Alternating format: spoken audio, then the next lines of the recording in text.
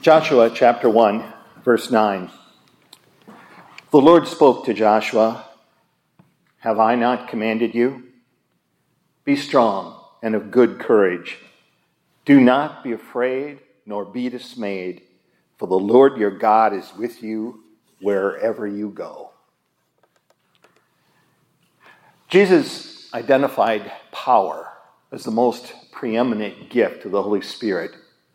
And the Holy Spirit on Pentecost demonstrated that power in action, not in the bulging muscles of the apostles, but in the courage.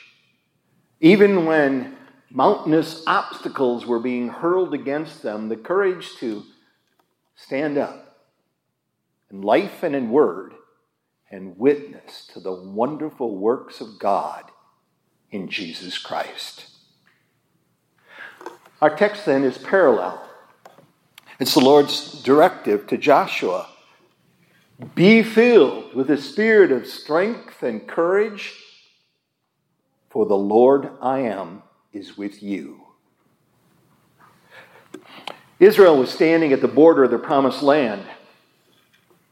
Their parents had stood at such a border 40 years earlier and been turned back. In front of them lay the same great giants, innumerable enemies, and insurmountable strongholds. And now they had a new leader. Joshua and Israel were actually very united in one disturbing thought. How in the world can Joshua do what Moses could not? Our text is the Holy Spirit's solution. And note, it is a promise. Have not I commanded you? Be strong and of good courage. Do not be afraid nor be dismayed. Why? There's the promise. For the Lord your God is with you wherever you go. How often Moses had been under attack, and Joshua, standing right behind him, saw him falling on his knees, pleading for the Lord to be with him. How often direction was needed, and Joshua, standing right behind Moses, saw him turning ever to the Lord and his word for direction.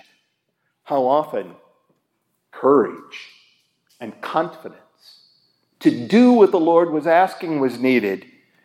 And Moses led Joshua back to that burning bush that he saw in the wilderness to hear the Lord's words. I am that I am, and I am with you. At that scrawny thorn bush, Moses had been more dismayed than Joshua was now.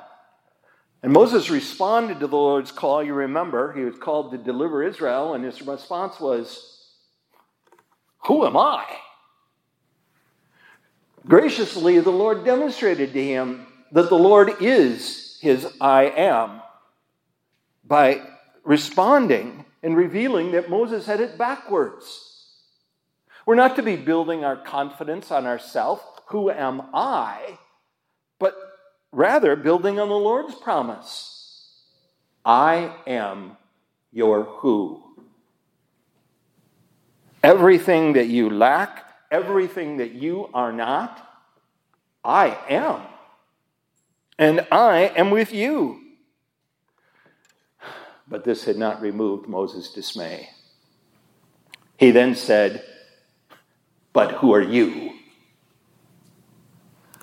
And the Lord responded, I am that I am. I am the living God who knows my people's needs. I am the faithful God who fulfills every promise to them and to you. But Moses was still dismayed, and he objected. Israel isn't going to believe me, and I'm not going to be their punching bag. And more to God, I'm slow of speech. Get somebody else. I cannot do it. He thus, we're told, provoked the Lord to anger. And yet, once he saw what it means that the Lord is the I am. For he did not consume him in his anger, but graciously reminded him, I can make a worthless thorn bush, yes, like you, Moses, burn with the undying flame of life. Your dead staff, devour your enemy. Your hand, turn any opposing hand to leprosy. Everything you lack, everything you are not, I am, and I will be with you. And it's this I am with you that Moses saw at the burning bush, who was to be now Joshua's strength and courage. And ours, yours. Even when we are tormented with timidity, or tempted with pretension. And indeed, what a temptation for a pretentious ego trip now lay before Joshua. I am going to lead Israel, and I'm going to conquer Palestine. How often are you susceptible to such pretension? Like a drunken driver, our flesh swerves from one ditch to the other. And Satan really doesn't care whether we're in the ditch of timidity that does nothing or pretension that boasts about ourselves. There is only one way to stay on the straight and narrow path, and that's daily giving the steering wheel to the I am. To be filled with the strength and courage His Spirit brings by His promise. I am with you. Because then we're allowing the I am with you to direct and drive our life. Joshua remained timid about tackling the task that was before him, and Israel remained uncertain about Joshua. And both of them were overwhelmed by the enemy before them. 3 tribes even suggested, hey, let's just stay and enjoy what we already have and not worry about distributing the Lord's other inheritance. How about us? How often do we sit back and think, well, I'm going to just enjoy what I have and not worry about doing what the Lord wants me to? What is it that can inspire our willpower? Our willingness to stand up with courage and confidence and serve the Lord, to go forward. God says to you and me in verse 9, be filled with the Spirit of courage and strength, for I am with you. John 16 tells us that the Spirit glorifies Jesus. And Romans 12 tells us that He thus gives us confidence to serve the Lord. So look at Jesus. Jesus never gave into pretension. Though the Lord of heaven, He came to serve.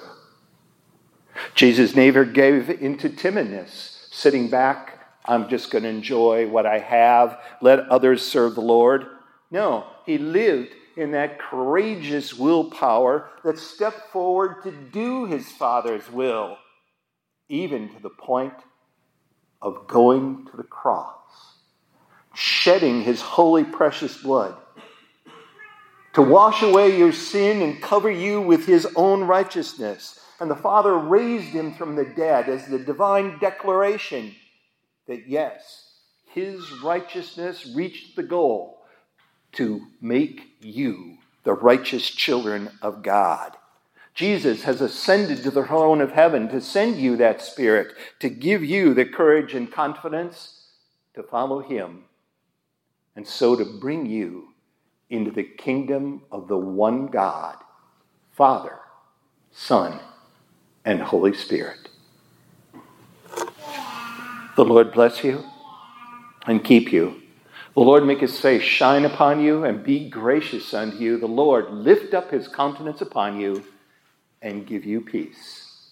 Amen. Hymn 243, 243, stanzas 1 and 5.